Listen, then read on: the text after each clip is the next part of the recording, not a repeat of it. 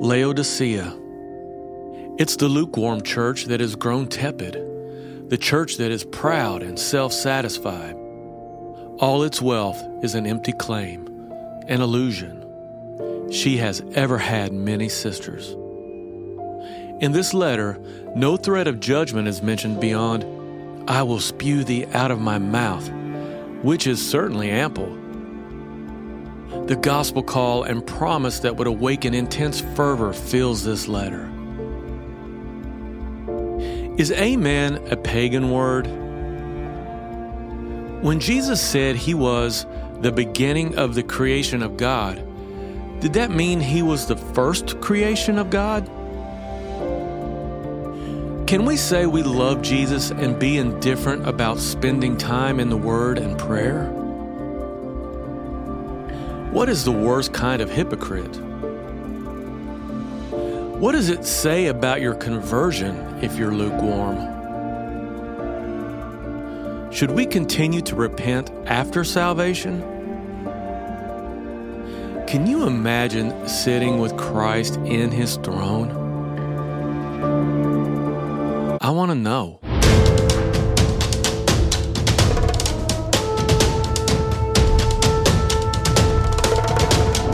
We would like to welcome each and every one of you to this week's episode of The Doctrine of Christ with myself and Brother Jimmy Cooper. And we're so honored to do so because whether you know it or not, the doctrine of Christ is the most important thing in your life. And we're so thankful for all of you that are joining us in this study. And Jimmy, it's good to be back again. It's great to be here. You know, I got to think that most of the people who watch these episodes, I think they are getting to get it, that the doctrine of Christ is the most important thing. Yeah. I know it is mine. Every episode, more people are getting that realization. That's why it's so exciting. And once you understand the doctrine of Christ, you're forever changed. Absolutely. Your life is forever changed. And Absolutely. That's what Jesus is about, changing lives in the very, very, very best of ways. And our study this evening, we will be studying the last of the letters to the seven churches, the letter to the Laodiceans. And we're going to entitle this episode, 3 Cities on 7 Hills. Now let's begin in Revelation chapter 3 and verse 14. And unto the angel of the church of the Laodiceans write, These things saith the Amen, the faithful and true witness, the beginning of the creation of God. Now, many people, when we talk about the city upon 7 hills, Rome is the city that immediately comes to mind. And I'll read from Matthew Henry's commentary. And Matthew Henry's commentary on this letter begins like this. To the angel of the church of Laodicea, this was once a famous city near River Lycus, and had a wall of a vast compass and 3 marble theaters, and like Rome, was built on 7 hills. It seems the Apostle Paul was very instrumental in planting the gospel in this city. And many people know that Rome is the city upon 7 hills, but few people today knew that Laodicea was a city upon 7 hills. In the Bible times, it was common knowledge. Today, not so much. What about Jerusalem? Is it on 7 hills? It absolutely is. Yeah. It absolutely is. And in Revelation chapter 17 and verse 9, that's our 3 cities. Oh, okay. On 7 hills, it's Jerusalem, Laodicea, and Rome. And of course, in the Word of God, nothing is by accident, and there's profound symbolism there. And in Revelation chapter 17 and verse 9, and here is the mind which hath wisdom. The 7 heads are 7 mountains on which the woman sitteth. And ever since the book of Revelation was first read, the first listeners of the epistle of Revelation, they immediately thought Rome. In Un's commentary on Revelation, he says this. He says the 7 hills or 7 mountains was widely used during the late 1st century BC and the first century AD, and would be constantly recognizable as a metaphor for Rome. Roman writers often use the term Mons Mountain and Colus Hill interchangeably when referring to the seven hills of Rome. So we have Rome on seven hills. We have Laodicea on seven hills. And on the map here that you're pulling up, we're going to see here that there's a map of Jerusalem on seven hills. And this map here shows the seven hills of Jerusalem. So we have three cities upon seven hills. And nothing in Scripture is by happenstance. And there's deep, profound symbolism here. Now, in Revelation chapter 17 and verse 18, the city here is most definitely Rome. It says, "And the woman which thou sawest is that great city which reigneth," present tense, "over the kings of the earth." The city that reigned over the kings of the earth when John wrote Revelation, it was Rome. It was Rome, yeah. That's the city of Rome.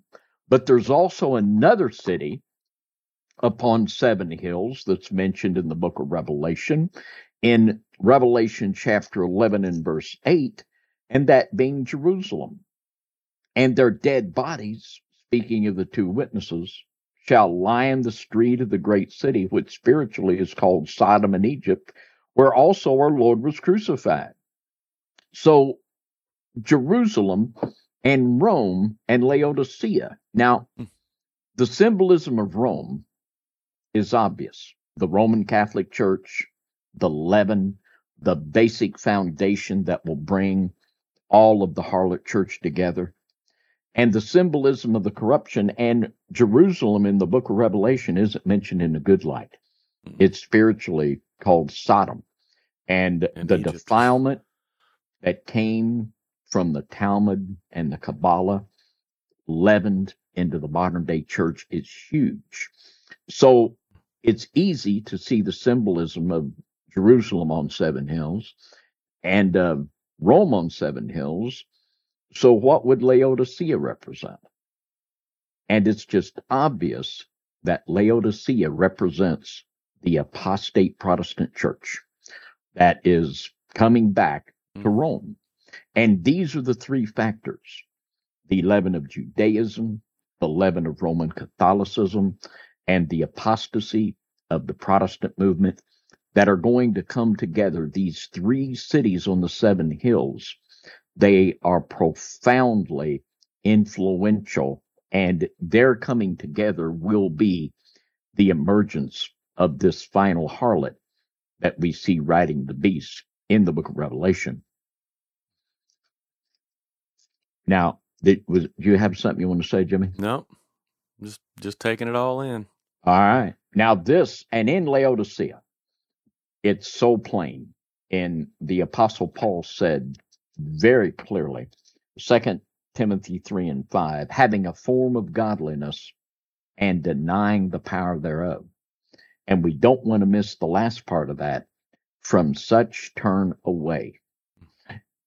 And in this church of Laodicea, and it is the perfect picture of the apostate Protestant church to a T. And the Bible says to turn away from it. And the lukewarm profession of this church so repulsed Christ that the warning here, you don't want to miss it. You don't want to miss it, because this warning of being spewed out that we're going to read, he ain't playing. He ain't playing. Now, in Revelation chapter 16, we see the threefold spiritual dynamic here again. And we have these three cities upon seven hills, and they represent three strains of demonic defilement. And in Revelation chapter 16 and verse 13, "And I saw three unclean spirits like frogs come out of the mouth of the dragon, and out of the mouth of the beast, and out of the mouth of the false prophet.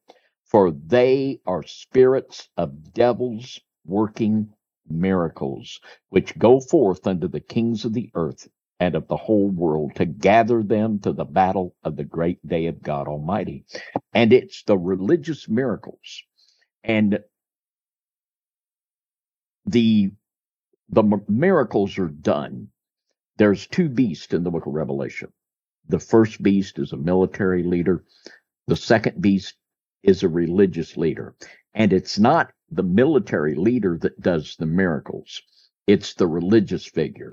And these three unclean spirits that are doing miracles, they come forth from these three cities on 7 hills, out of apostate Catholicism, out of Christ rejecting Judaism, which is the spirit of Antichrist rejecting Christ in the flesh, and from apostate Protestantism, which I think was more disgusting to Christ than those that would openly reject him. Yeah. He had less use for that. And in Revelation chapter 13, and here's one of the things that is so concerning to me, and I know to you also, and we've talked several times, and we can't emphasize enough the relationship of Kenny Copeland and the biggest of the big charismatic leaders with Rome. He had Pope Francis on the big screen of his conference. And of course, the charismatics, they're big on their miracle crusades. They'll say, one guy, it was Morris Cerullo, one of his conferences, he said, the first 100 people that send in the money, you'll get a miracle from God. Morris, have a conference, and you tell them the first 100 people send the money and I'll do a miracle for them. I mean, really? And the charismatics, boy, miracle crusade, miracle this, miracle that. The Catholics, miracles, their apparitions of Mary, all of these things. They're really good about making one leg grow out to be even. I see that one happen all the time. Yeah, they're good at that one. There's a lot of little stunts that they do. And a lot of it's just chicanery. It's just chicanery and sleight of hand. And a lot of it is going to be genuine demonic miracles. Yeah.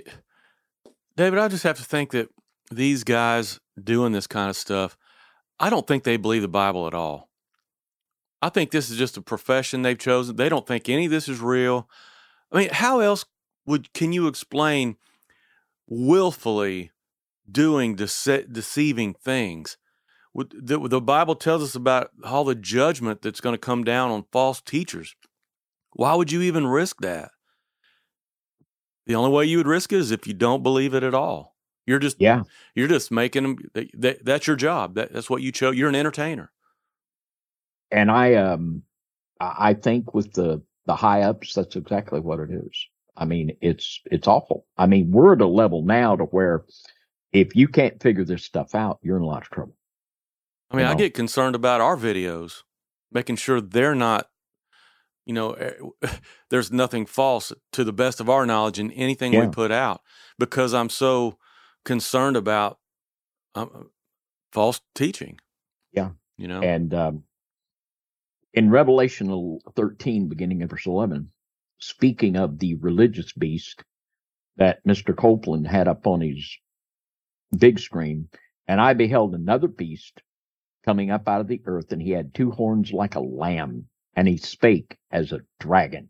And he exercised all the power of the first beast before him, and causeth the earth and them that dwell therein to worship the first beast, whose deadly wound was healed, which would be the political beast. And he doeth great wonders, so that he maketh fire come down from heaven on the earth in the sight of men, and deceiveth them that dwell on the earth by the means of those miracles which he had power to do. We've got to beware of religious miracles, because these 3 unclean spirits like frogs, and they'll come from Catholicism, from Judaism, and from apostate Protestantism. That's what will gather the kings together to the final battle of Armageddon, religious deception. And we will see religious fundamentalism fuel the fires of Armageddon. And I believe, and it was predicted by Albert Pike in his 3 letters to Giuseppe Mazzini in the 1800s that the final war would be between Zionism and Islamic fundamentalists. And of course, the Christian fundamentalist concept of Zionism will drive that train, and that's what's going to make it explode. And we kind of had 3 things there, didn't we? And these 3 unclean spirits like frogs are going to come together, and it's what's going to do it. So we want to be aware of that.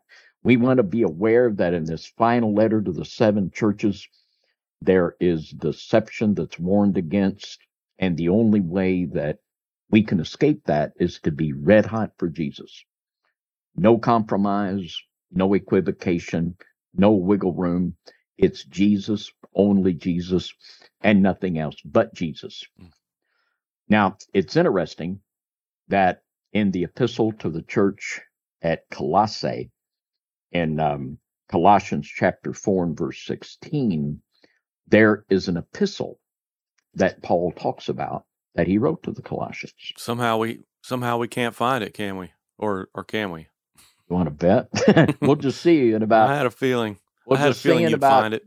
60 seconds, Jimmy, if we can find it. I bet we can. Now, in Colossians chapter 4 and verse 16, it says, "And when this epistle is read among you, cause that it be read also in the church of the Laodiceans, and that ye likewise read the epistle from Laodicea." Now, we have the epistle to the Laodiceans, and it has to be classified as apocrypha. You can't prove that it is this letter, and you can't prove it's not.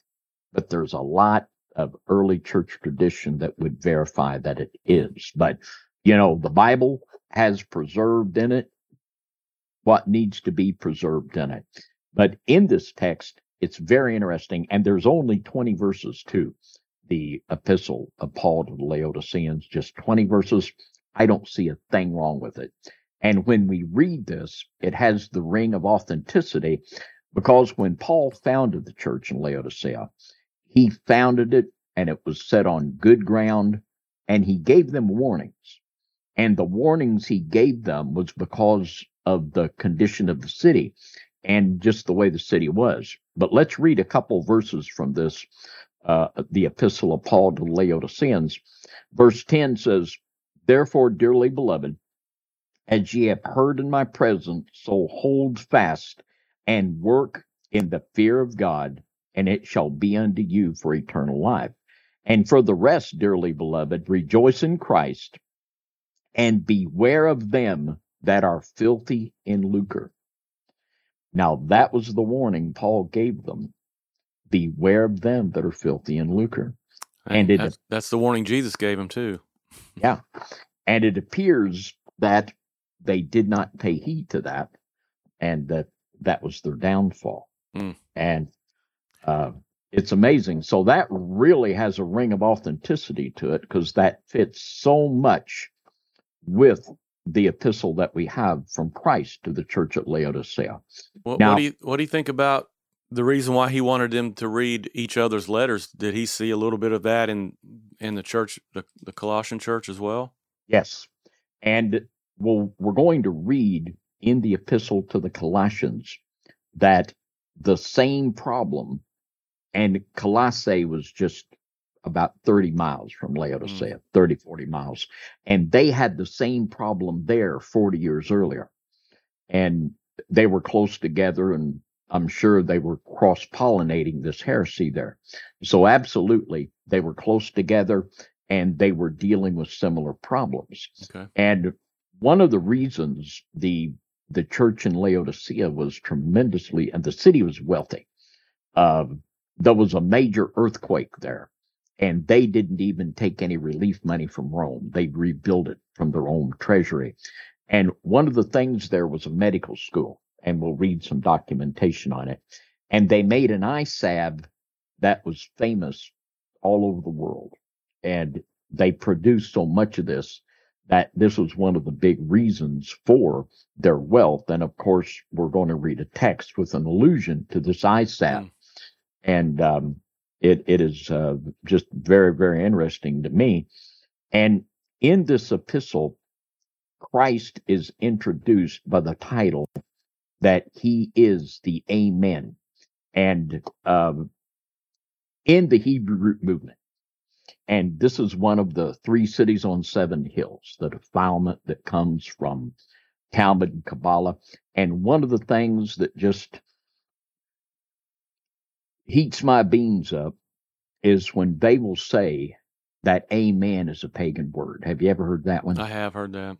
That amen, that comes from Amun Ra, and amen is a pagan word, and you need to say amen, a Yiddish word, instead of amen. That is so much of a demonic lie. And Robert Thomas, and you see what it is, it's a demonic trick to get you to lay your Bible down. Oh, you say amen, amen's in your Bible. That's pagan. That's dirty. Your Bible's defiled. Put that down, and here I got one for you. The latest Hebrew root Doodah Bible. That's what you need to get, you see. So it's a satanic trick to get you to believe your Bible's defiled and throw it down. And it's even worse than that. It's not only blaspheming the word of God, but, and Robert Thomas points out here, he says the first title, whole amen, the amen, is used only here as a personal name for Christ. So you are blaspheming not only the word of God, but Christ himself. This is his title there, the amen. This is just some more of that leaven from the city on the 7 hills that is just flowing out. And it's just a rolling and a flowing. From everything I've looked up, it means truth. Yeah. You know, he's saying, I am truth. Yeah. And it was a Hebrew word. I mean, I'm sure this is the way we say it. Is that just the English transliteration, or was it that the actual Hebrew word as well?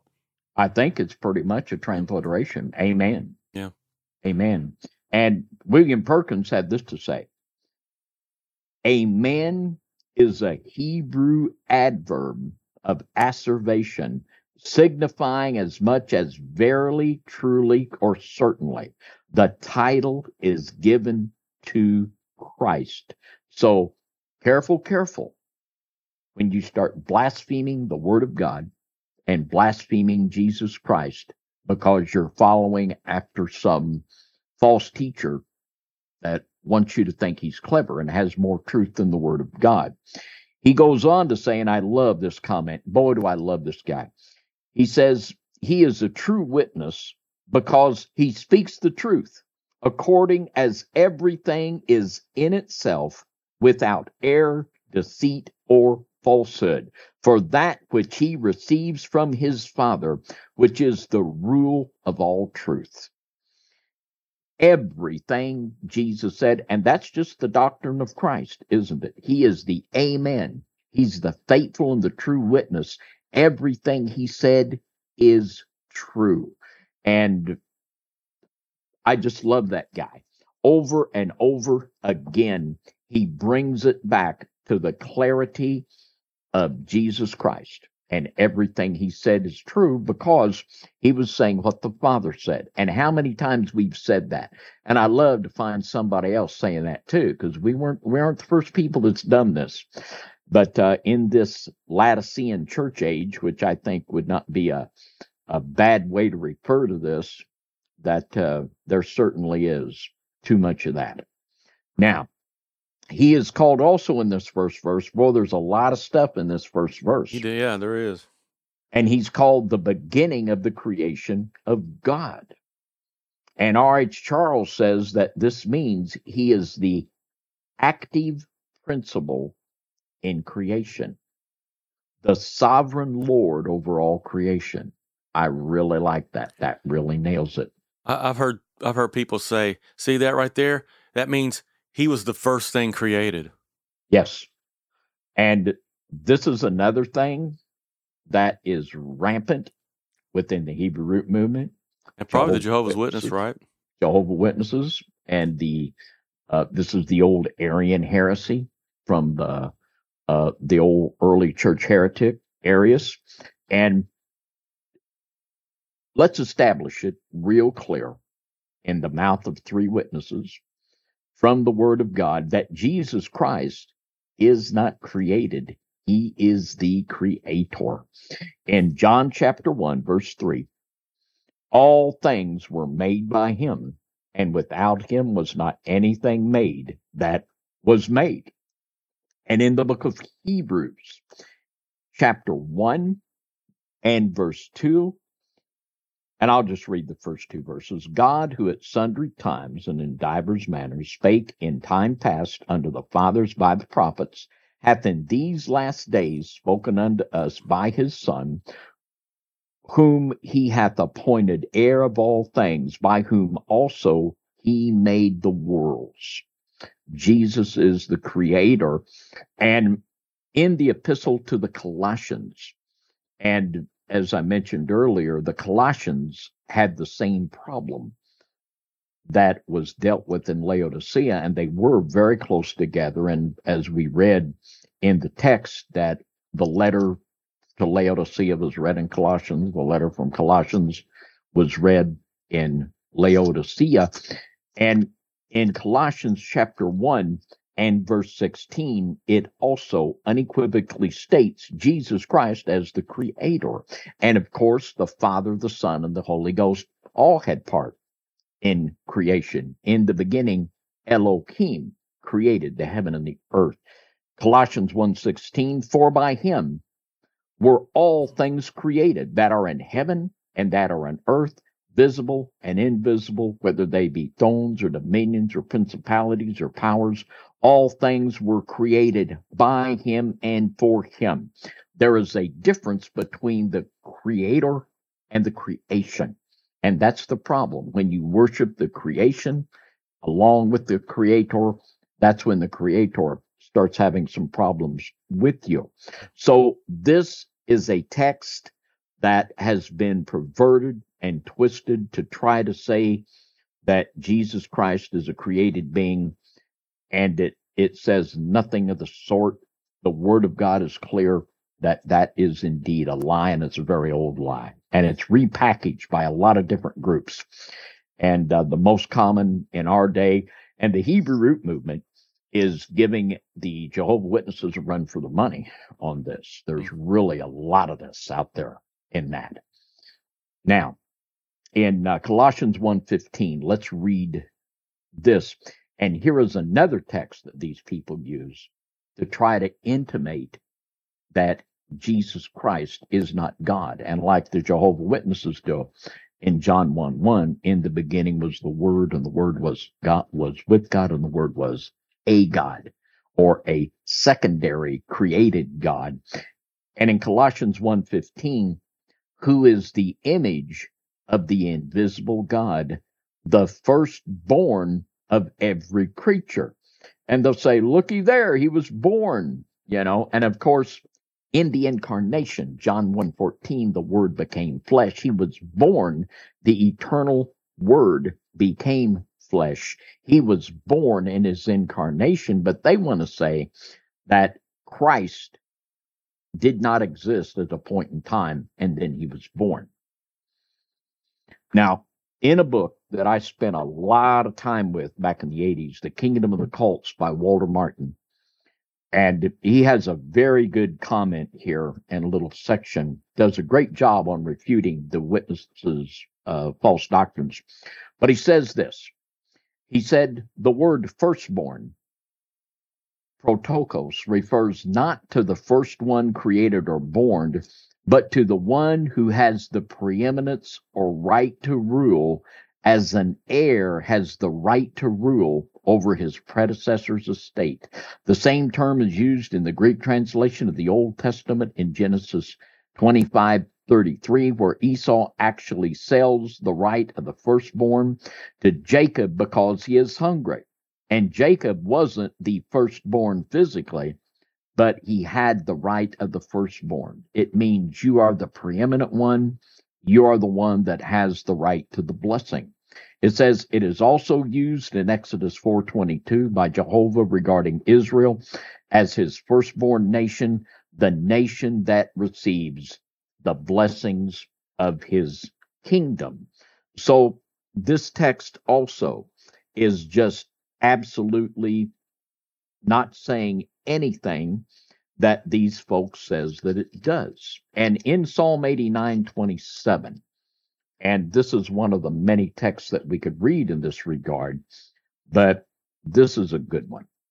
And in Psalm 89 and verse 27, also I will make him my firstborn higher than the kings of the earth. And of course, this is talking about the Messiah. And the Father is saying, I will make my pre-existent Messiah the firstborn, and he'll have the preeminence.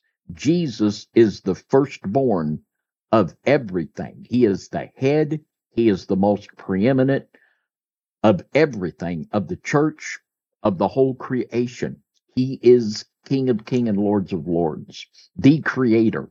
And the word of God goes out of its way to make this plain, and the devil goes out of his way to sully this. Every error that we encounter is a diminishing of Jesus Christ in some way. We got to tear him down a little bit. Yeah, he's a good guy, but you just can't believe everything he says, you know. He said this, but it could be that. No, it couldn't. He's the faithful and the true witness. And whenever Satan succeeds in getting us to buy into some idea that will denigrate Christ, like he's defiled or wrong or has even a taint of error in him, Satan is having his way with us, and having his way with us big time. Now, let's read another text in the book of Colossians. And in Colossians, let's read verse 18. And there are different nuances, a way that this is phrased. And Colossians chapter 1 and verse 18, and he is the head of the body, the church, who is the beginning, the firstborn from the dead, and that in all things he might have the preeminence. Because he is the firstborn from the dead, he is above all things. Now, the firstborn from the dead, let's have Ellicott's comment on that in Ellicott's commentary. And he explains it this way, and it's very good. He says in Romans 1:3, he speaks of Christ as declared to be the Son of God with power by the resurrection from the dead. The resurrection is, so to speak, his second birth, not in the sense that the Copenhagens, that's Kenny Copeland and Kenneth Hagin, the Copenhagens, they say that Jesus was born again in hell. But Jesus was begotten in a new realm of glory when he was exalted to the right hand of the Father. And as we have been studying, when he sat down on the throne of David at the right hand of the Father, it's King of Kings and Lords of Lords. And that's what it means when Romans 1 and 3, he is said to be declared to be the Son of God with power, that he is the first begotten from the dead. His resurrection is the first of many of his, he is the elder brother of many that will follow because of our faith in him. He's the first begotten of the dead. The beginning of that exaltation, which is contrasted with his first birth on earth in great humility, and of his entrance on the glory of his mediatorial kingdom. And what the devil wants to confuse is that in the beginning was the Word, and the Word was with God, and the Word was God. The Word has always been from the very beginning. That Word was made flesh, John 1:14. The Word was made flesh and dwelled among us, and we beheld his glory as of the only begotten Son of God. And then, when he was resurrected from the dead, this day he has been declared with power to be exalted to the right hand of God, where he is the head and the preeminent over all things.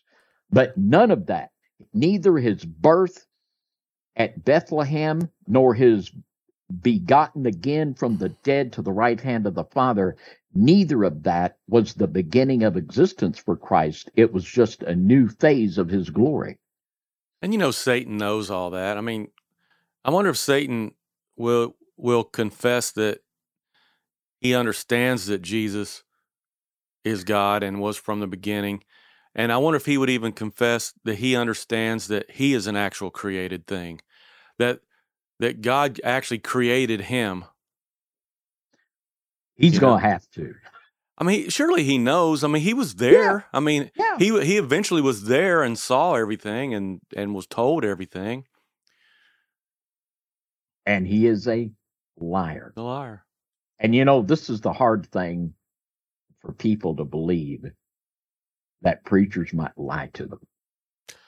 Hey, real quick, when the Bible says that on that last day every knee will bow, I wonder if that includes Satan. Oh yeah. And every confess. He'll be made to fess up. Yeah. Everybody will confess, even the fallen powers. They're going to be made to bow the knee. And what were you going to say when I interrupted you there? No, just that very thought. Yeah.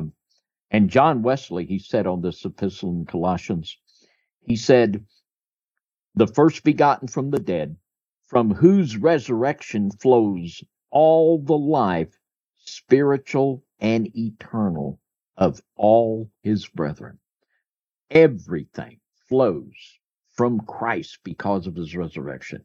He is the firstborn of many brothers that will receive that spiritual and then later the physical resurrection. He says that in all things, whether of nature or of grace, he might have the preeminence. Who can sound this depth, and who can?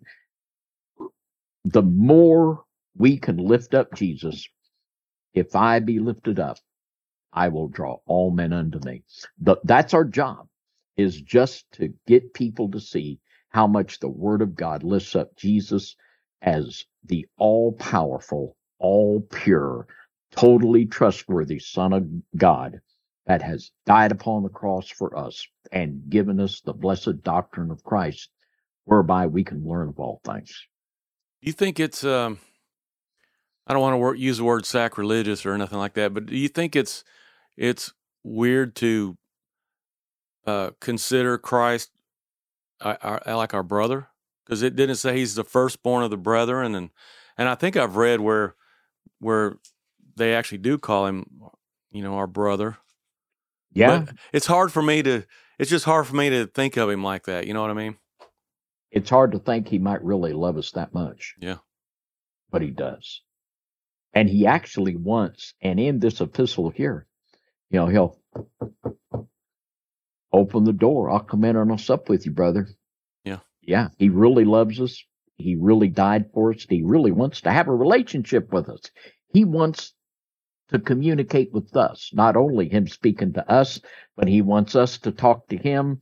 He wants us to know him. It is just mind-blowing. Yeah, it is. That the faithful and the true witness, he really does love us. And that's the fight. We will fight to lift up the Word of God. We will lift up the purity and the glory and the majesty of Christ, and everything that will come against him to denigrate him and pull him down, we will rebuke it in his holy name and lift him up as the King of Kings and Lord of Lords in all of his power and his glory. And all you need is one glimpse of who Jesus really is. You'll be forever changed. You'll be saved. You'll be set free. And your life will be totally changed in an instant. That's all it takes, just one glimpse of the Master. And you will be forever changed. Amen. I'm glad we can say that word. And it's not evil or pagan. That's right. I say amen on comments all the time. Amen, yeah. Somebody will say something and I'll agree with just amen. I'm like, what else can I say? Yeah. Amen. So be it. And absolutely. And we can say it because Jesus is the Amen. Now, let's look at something else here. Let's look at 2 Corinthians, and let's look at chapter 1 and verse 20. And this is another great thought. 2 Corinthians chapter 1 and verse 20. For all the promises of God in him are yea, and in him amen, to the glory of God. All the promises of God are amen in Christ. Everything that we receive from God comes through Christ. And if we're getting something some other way, it's illegitimate. In Romans 8 and 32, Paul said, he that spared not his own son, but delivered him up for us all, how shall he not with him also freely give us all things? The promises of God are amen in Christ, because the finished work of the cross is where our faith should be, and from that flows everything. There are so many marvelous promises of God, and every promise has a condition. Now, the problem today is they want to present God as a cosmic sugar daddy. That's just passing out things if you name it and claim it. That's not how it works. It works out of relationship, out of obedience. And there's conditions to the promises. And when you meet the conditions, you can claim the promise by faith. And you can pray the word of God before the Father, and you can expect an answer. And God will honor that. All the promises of God are in him, yea, and they are in him, amen. Now, and boy, it'll take us a while here to get off this first verse, but there's so much here. And when we think about being the beginning of the creation of God, there's two aspects of that. There's the physical creation, and there is the spiritual creation. Not only is Jesus the creator of the physical world, there's I love it's actually a chorus for a lyric from an old hymn. It says, he came to die on a cross of wood, but he made the hill upon which it stood. And that's a pretty profound thought. He made the wood too. He did. He did. He made the wood also. And in 2 Corinthians 5:17, therefore, if any man be in Christ, he is a new creature. Old things are passed away. Behold, all things are become new. It's a miracle of creation when we are transformed by the Spirit of God, which happens when we repent and believe the gospel, that Jesus died for our sins. When we believe Jesus is who he said he is, and we're ready to repent and believe that, the Spirit of God will transform us. And it's a miracle of creation. And in Ephesians chapter 2 and verse 20, the text here, Ephesians 2 and 10, for we are his workmanship, created in Christ Jesus unto good works, which God hath before ordained that we should walk in them. We are the creation of God. And I love this scripture in Isaiah chapter 9 and verse 6. And of course, I just love all of them. But in Isaiah chapter 9 and verse 6, the text says here, for unto us a child is born, unto us a son is given, and the government shall be upon his shoulder, and his name shall be called Wonderful, Counselor, the Mighty God, the Everlasting Father, the Prince of Peace. Now, it's very profound when Jesus is called here the Everlasting Father. And John Wesley said on that phrase in Isaiah 9 and 6 that he is the Father of eternity, who though as man he was then unborn, yet was and his from all eternity. He is the Father of eternity.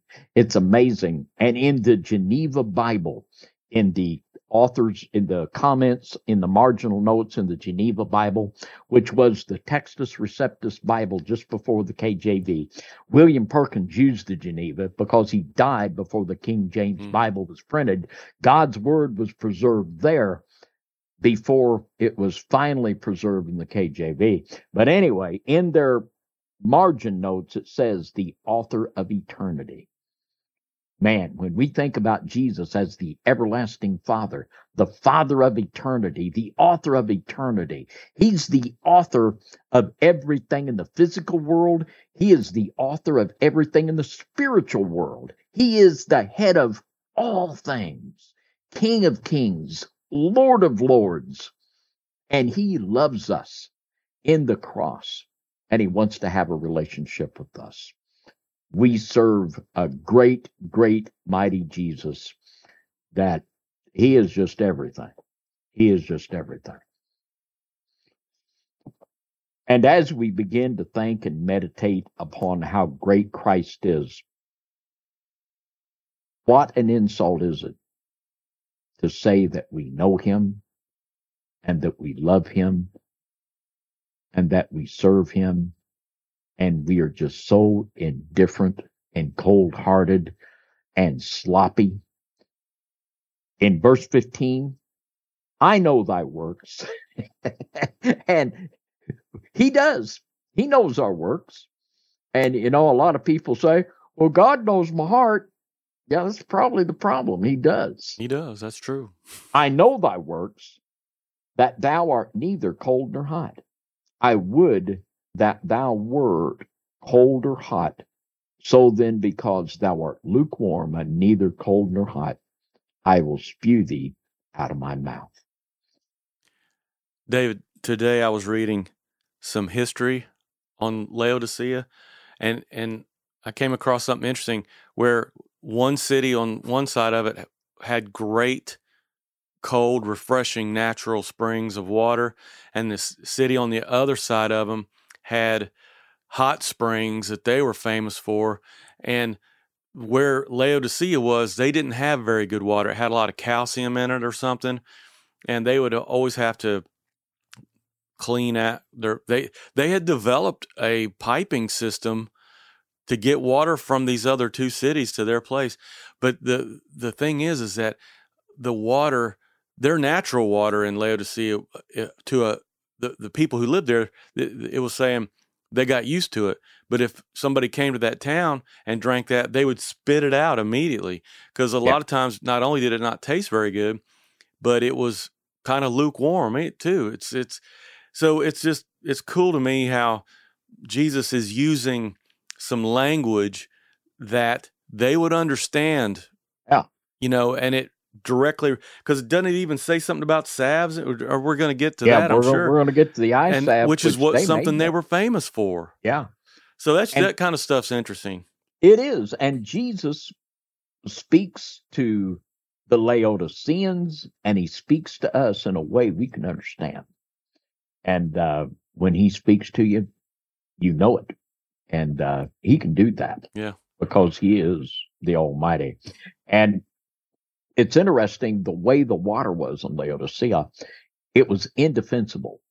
They were totally vulnerable in any kind of an attack, because all the enemy had to do was sever their water ducts coming into the city. They had no internal source, so they were easy to defeat because they could cut their water off real easy.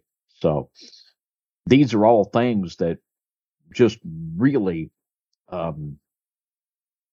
he was really getting in their stuff here, big time. He was really getting in their stuff. Yeah. Now, Ellicott said concerning this phrase, he said the heat here is the glowing, fervent zeal and devotion which is commended and commanded elsewhere. It is, in short, kindled by God and sustained by converse with the Divine One. This is the fire of our first love, when the zeal of the Holy Spirit burns in us, the excitement. And what an insult. There's nothing more insulting for someone to say that they love Jesus and to just be so indifferent. Well, I haven't read my Bible for about 6 months, but I love him. No, you don't. Just stop lying. You don't love him. And today, in the Laodicean apostate church, apostate Protestantism, lukewarm is the standard. Everything they do is to say that lukewarm is okay. And if you are zealous and on fire from God, man, they'll throw you out. Yeah. I mean, that'll just 99 times out of 100, that's going to be the way you're going to wind up. They'll just throw your little self out of there because they can't bear it. Now, in Revelation chapter 3 and verse 16, so then because thou art lukewarm and neither cold nor hot, I will spew thee out of my mouth. That's a very, very stern warning. Now, I know you've been reading a little Albert Barnes here lately. Yeah. And let's just crank Albert Barnes out. Let's see what he has to say about this. And I like him. And you know, all of these verses, it's just like Spurgeon said when someone, said, what does this verse means? And he wrote back and said, this verse means just what it said. Thank you, Charles Spurgeon. Hey, and that just real quick, that reminds me, I read this sermon by Spurgeon on this past Sabbath, and I shared it on my community page. And I did a short little video excerpt of a segment of it, and it was called Nothing But Leaves. What an incredible, convicting sermon that was, because it was talking about that fig tree, and it you thought there was going to be fruit on it, but because it had leaves, but then there was none, and just that's almost like this lukewarm.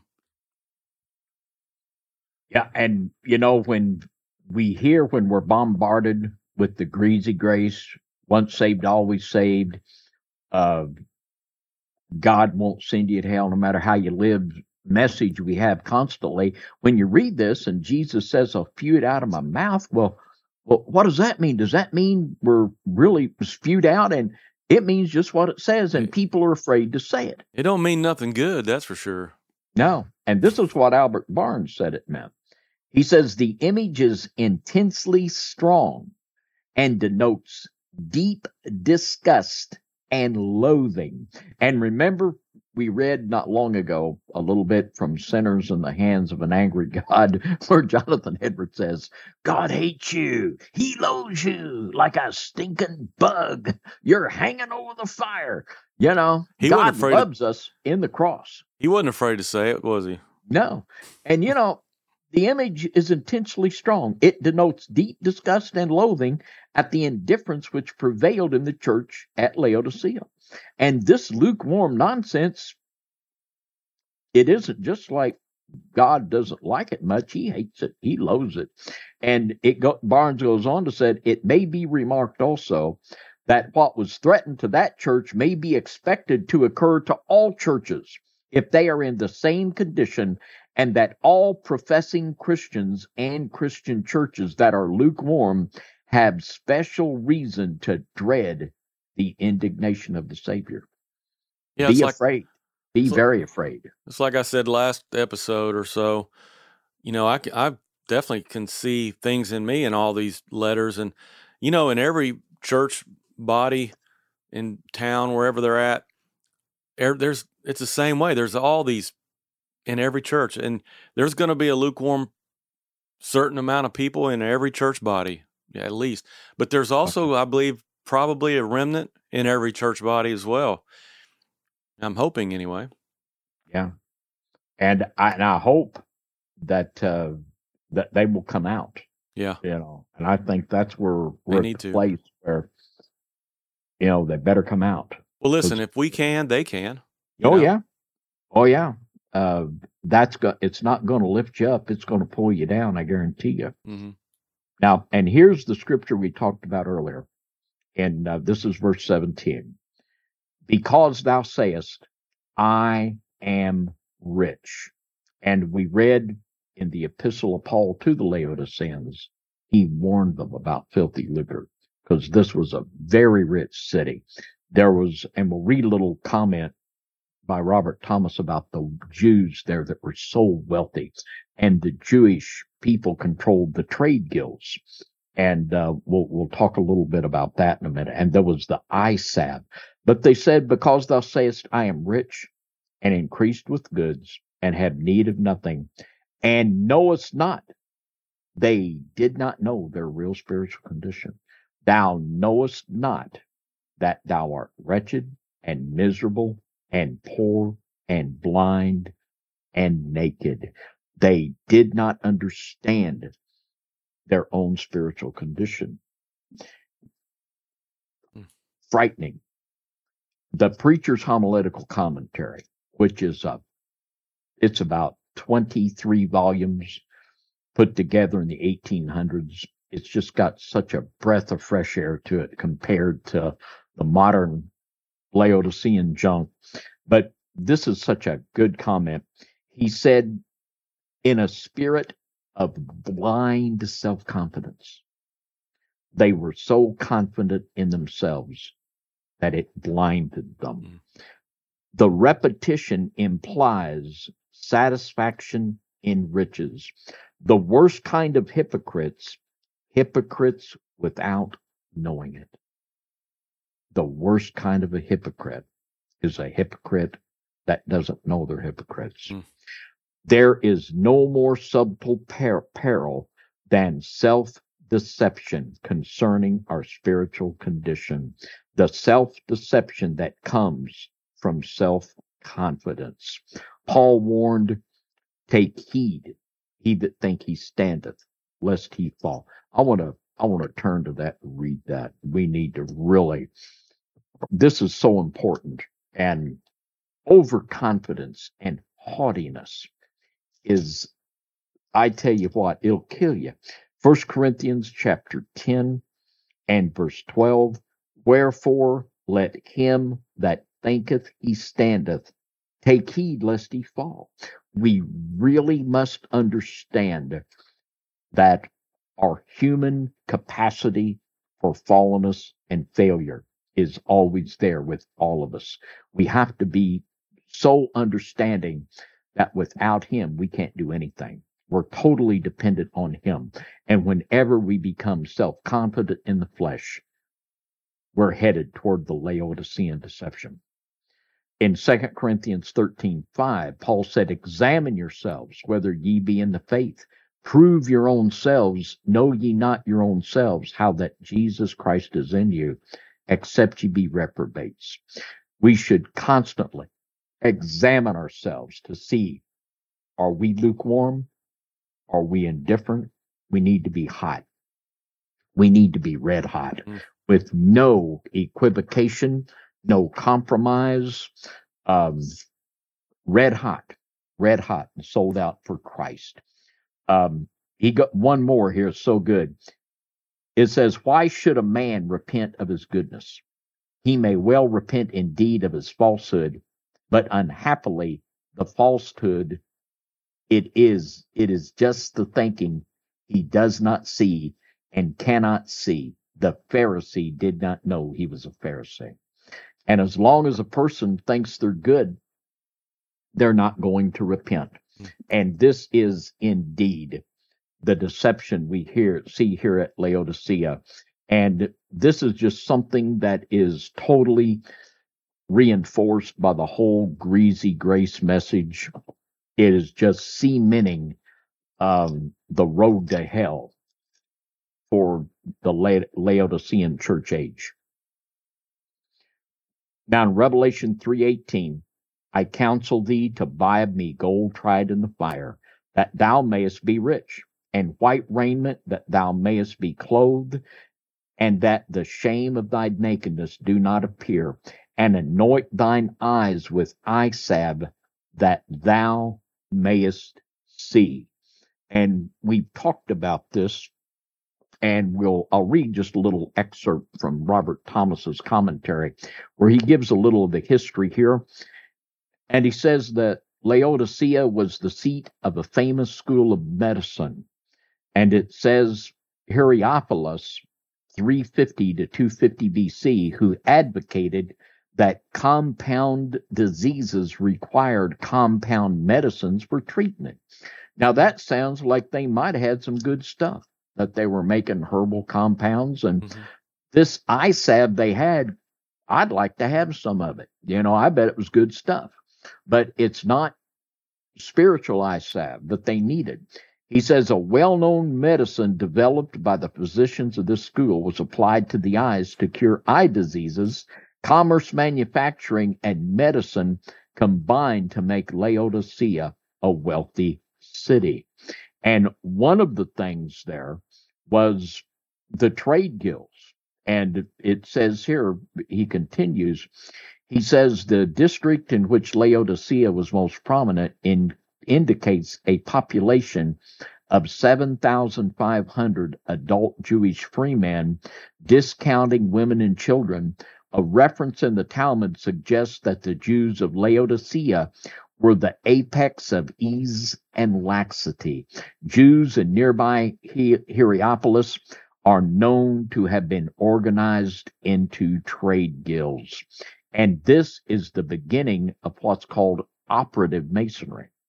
And in Freemasonry, there was operative masonry, which was actual workmen, that they would work building these big castles.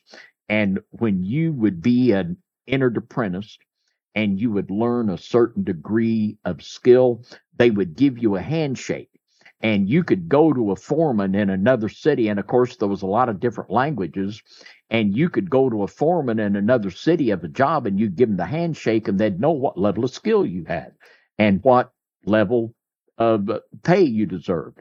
And of course, like all working men shouldn't be, but as the case is in reality, they would have like their place where they would gather and they would drink and they would party and do things they shouldn't. And this was the beginning of the lodge, where these working men in operative masonry, they would do these things. And of course, these men from all different religions, and there begin to be religious philosophy develop around this.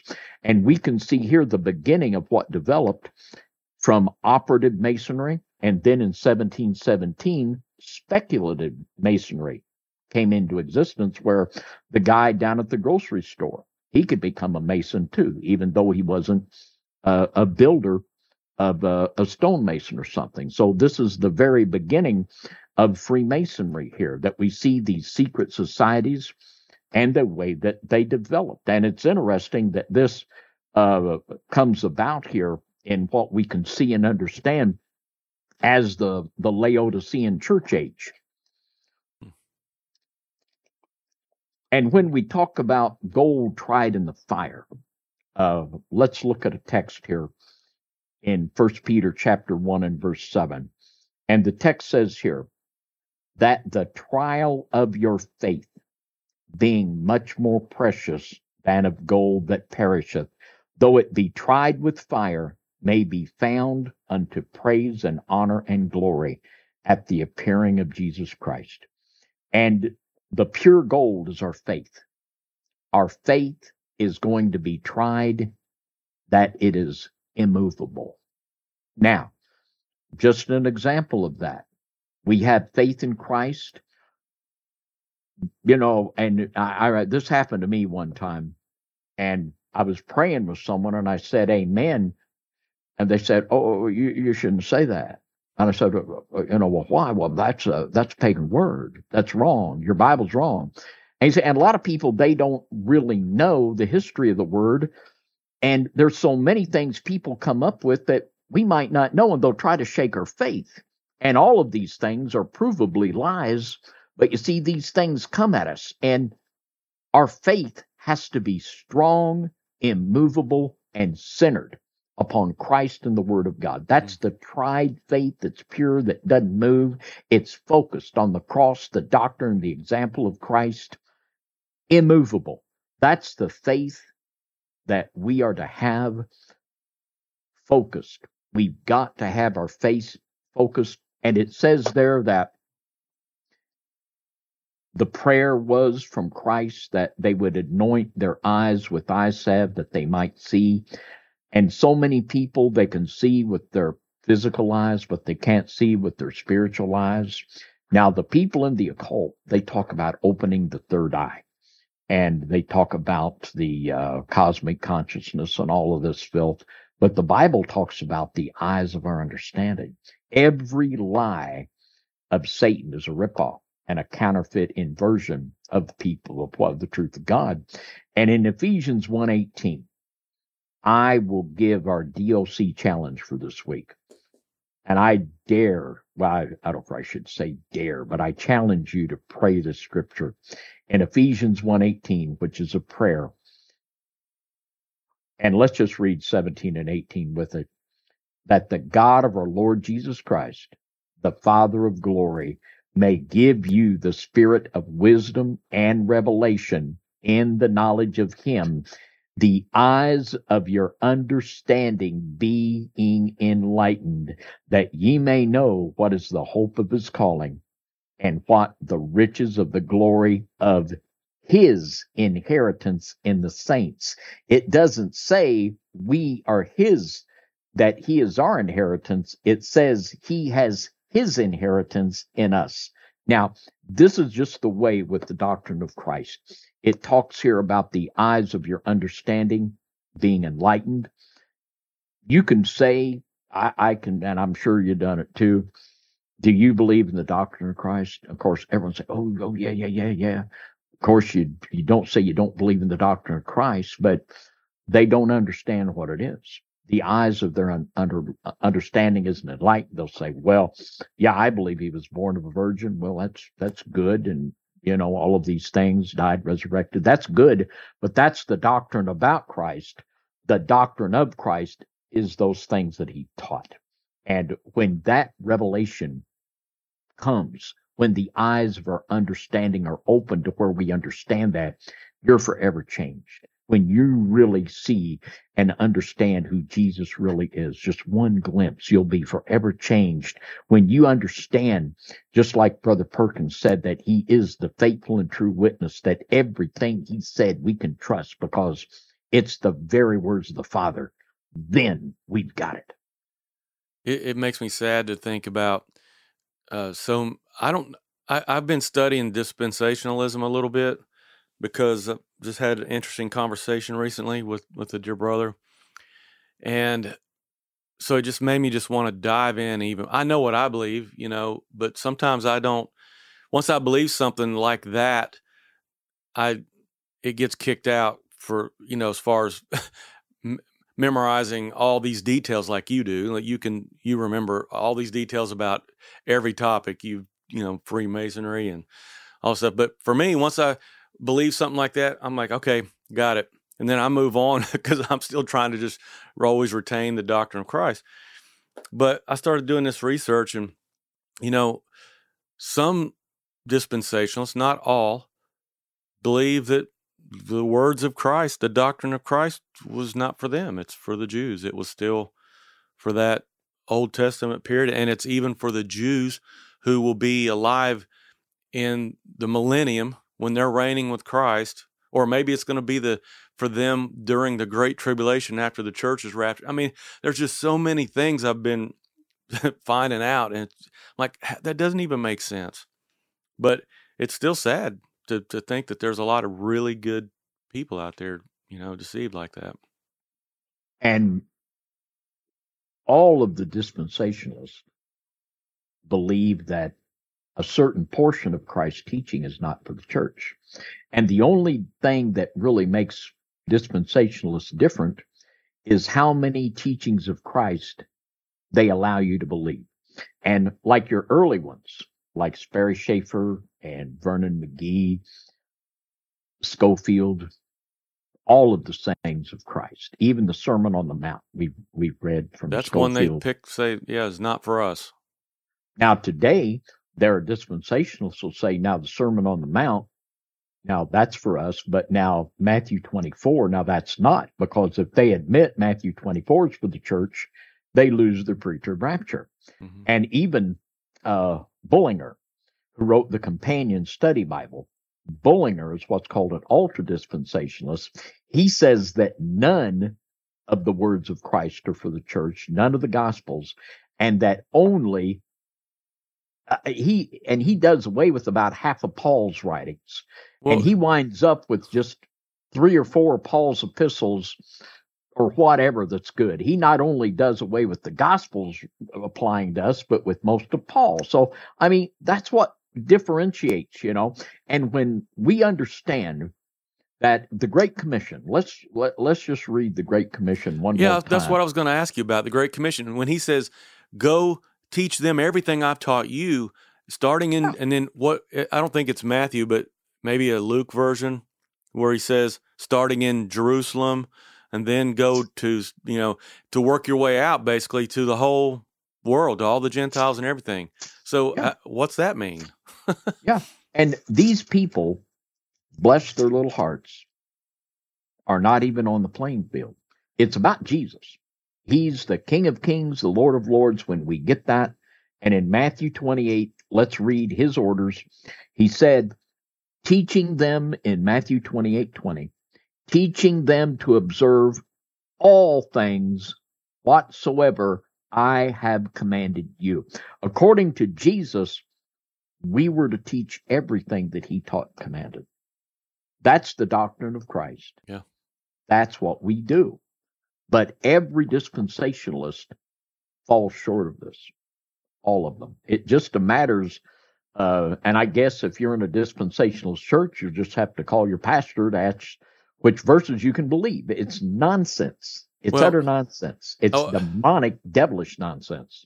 I wasn't trying to get you off topic. I just, I'm even thinking that some of this dispensationalism could be the reason for this lukewarm situation that we're reading about.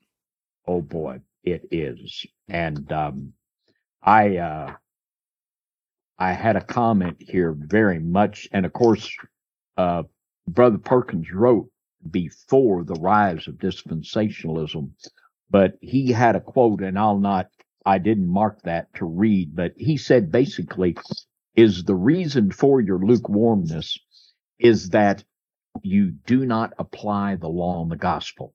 He said we must apply the law and we must apply the gospel. And he says the reason why you're lukewarm, you don't do it. And of course, when you say, and this is one of the basic tenets of dispensationalism, the law has passed away. We're in the age of grace. And they say that in the law, there's no grace. And my goodness, there was so much grace in the old covenant. They were saved by grace through faith before the cross and after.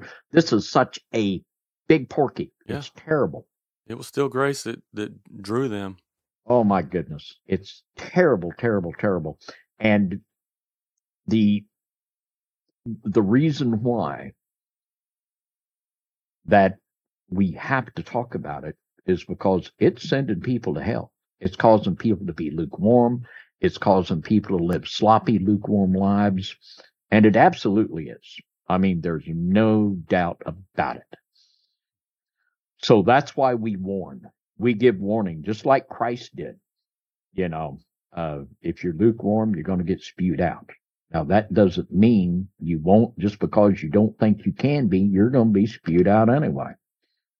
Now, another really neat verse here, Revelation 3:19.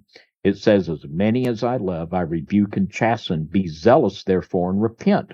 Now, this is the result and the solution to it. Repent, repent, repent, repent, which we talk about all the time. And there's another very interesting concept here, the chastisement of God. And I know I told you one time that the next time you're out in the woodshed to look, because you'll see I've got my initials carved there. And we all, and when we'll start to get chastised by God, and rightly so, we'll feel so bad because we've messed up. But you got to understand, he chastises us because he loves us. He loves us. And in the book of Hebrews, and this is a quotation from the 3rd chapter of Proverbs, and in Hebrews chapter 12. And in Hebrews chapter 12, it's beginning about verse 5. And ye have forgotten the exhortation which speaketh unto you as unto children. My son, Despise not thou the chastening of the Lord, nor faint when thou art rebuked of him. For whom the Lord loveth, he chasteneth, and scourgeth every son whom he receiveth. If ye endure chastening, God dealeth with you as with sons. For what son is he whom the Father chasteneth not? But if ye be without chastisement, whereof all are partakers, then are ye bastards and not sons. And there are some people that profess Christianity. When I watch certain things they do and certain obvious behaviors that they shouldn't be doing, that if that person does not receive any chastisement, they're not a child of God. Because a child of God cannot persist in doing wrong things without God chastising them and correcting them and convicting them. And if you're not, you're a bastard. And this call for repentance, a sister of ours was telling me once that she was seeing a lot of videos where people are saying, if you repent for anything, that's a sin because you've already been saved and you don't need to repent anymore. That's Old Testament, just coming up with all this stuff. And yet Jesus is saying, repent. And this very thing comes out of the Greasy Grace movement and what they do. And we've all heard it, that you're forgiven of your sins, past, present, and future. Now, you don't see that in the Word of God. Now, I'll show you another scripture that if you look at your modern apostate Bibles, every one of them will do a number on this. In Romans chapter 3 and verse 25, it says this, whom God has set forth to be a propitiation through faith in his blood, to declare his righteousness for the remission of sins that are past. Very clearly, when we ask God to forgive us, he forgives us of our past sins. But when you have a theology that says that God forgives you of your sins, past, present, and future, that's a problem. So if you can't get what you want to teach out of the Bible, just change the Bible and look at Romans 3:25 in your apostate Bibles. They will change that to get rid of that troublesome little phrase there, just like we've shown over and over where these modern Bibles are changed. We've given many examples, and that's one of them. The Bible does not say that when you're come to be a Christian, you're forgiven of your future sins. And that's why these people are out there. They're saying that you don't have to ask forgiveness for your sins or repent because you've already been forgiven. Don't you know you've been forgiven of your sins, past, present, and future? That's sending people to hell. That's what that's doing. Well, it's true that Christ is the propitiation of all sin. Yes. He has paid the price for all sin. Amen. But we have to live a lifestyle of repentance and ask him because of that blood, because of what he did. Yeah. We can boldly come, to the throne. And yeah. It's amazing, isn't it? Yeah. The Bible can say that, and over, you can see the changes in the Word of God to accommodate this modern Laodicean apostasy. It's a wonder they don't come out with a Bible called the Laodicean Study Bible, based on the new, latest edition of the Nestle-Aland text. Easy to read, easy to believe, easy to slide your soul right into hell. Well, don't they already have that in it called like the Message or something like that? Oh, the Message is such a joke. They just come up with them so fast. Or the Passion Translation. That's the worst. Oh, boy. Although I did hear that Lifeway finally took it out and doesn't consider it a Bible anymore. Well, good for them. Yeah. Good for them. Now, in Hebrews 12:11, it says, now no chastening for the present seemeth to be joyous, but grievous. Nevertheless, afterward it yieldeth the peaceable fruit of righteousness unto them which are exercised thereby. So when we're chastened, just thank God. Just thank God. And Because that means he loves us. that's exactly right. Yep. And just be zealous and repent. Mm. Revelation 3:20. Behold, I stand at the door and knock. If any man hear my voice and open the door, I will come into him and will sup with him and he with me. Now, how could anybody that actually heard the voice of Christ, opened the door to him, and had communion and fellowship with Christ, how could you be lukewarm? I mean, how could you be lukewarm and indifferent? If you're lukewarm and indifferent, I don't know what kind of experience you've had, but it ain't this one. Because this one will set you on fire, and that fire will burn. It'll burn for decades. It'll keep you on fire until you die. And the longer you burn, the stronger the fire will get. You know, though, I look back on segments of my life, and you know, this church here is wealthy, and so I can just remember times when I had plenty and I had money, things were going great. God was on my mind a little less than when things weren't so great, or I, you know, was in the valley for a while. So I can kind of see how, just in my own life, how this church here, because they're rich and they've got everything going on, they think they've done everything by their own power, and you know, they don't need help. They don't need, because they didn't even take help from the government, like you said, when they had an earthquake. So, you know, maybe that's just how lukewarm happens too. Maybe your life is going so great and you got a great job and both of you pull in plenty of money and you just get lukewarm. You're doing all the work yourself and you're feeling good about yourself. And I mean, maybe that's part of it. Yeah. And you get to think that you did it all and that you can do it all. And that's the deception of self-complacency. And that's what'll take you down. Yeah. And John Wesley had such a great comment on this verse in Revelation 3:20. I stand at the door and knock, even at this instant, while he is speaking this word. If any man open, willingly receive me, I will sup with him, refreshing him with my graces and gifts, and delighting myself in what I have given, and he with me in life everlasting. And those words are as true now. John Wesley wrote that in the 1700s. It's as true this evening. If anyone will just open the door and believe, if we'll just turn our eyes upon Jesus and just get a glimpse, we'll be forever changed, and we'll never be lukewarm, not now nor evermore. Mm-hmm.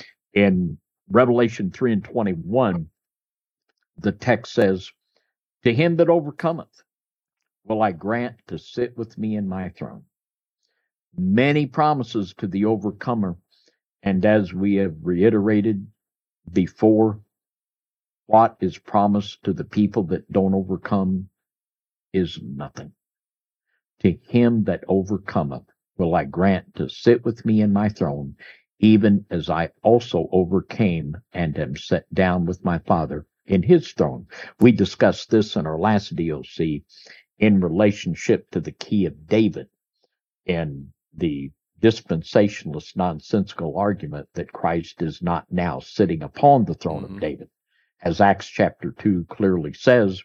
And some of them will even argue that Christ doesn't have a throne. And it sounds here like Jesus says that he does, which he clearly says. So, I mean, well, this is what's cool to me. This is just standing out. It's saying in my throne, not on my throne, in my throne. And his throne is in his Father's throne. Yeah. So that just puts imagery in my mind of it's so big, it'll hold us all. When we're all with him, we'll all just be in his throne together. Yeah. Which is in turn all in the Father's throne. Yeah. And you know, this is our fight of faith. This is the trying of our faith like pure gold, just to believe. And when you believe that, my goodness, to actually think of that, sitting with Christ and the Father in their throne. Can you imagine? And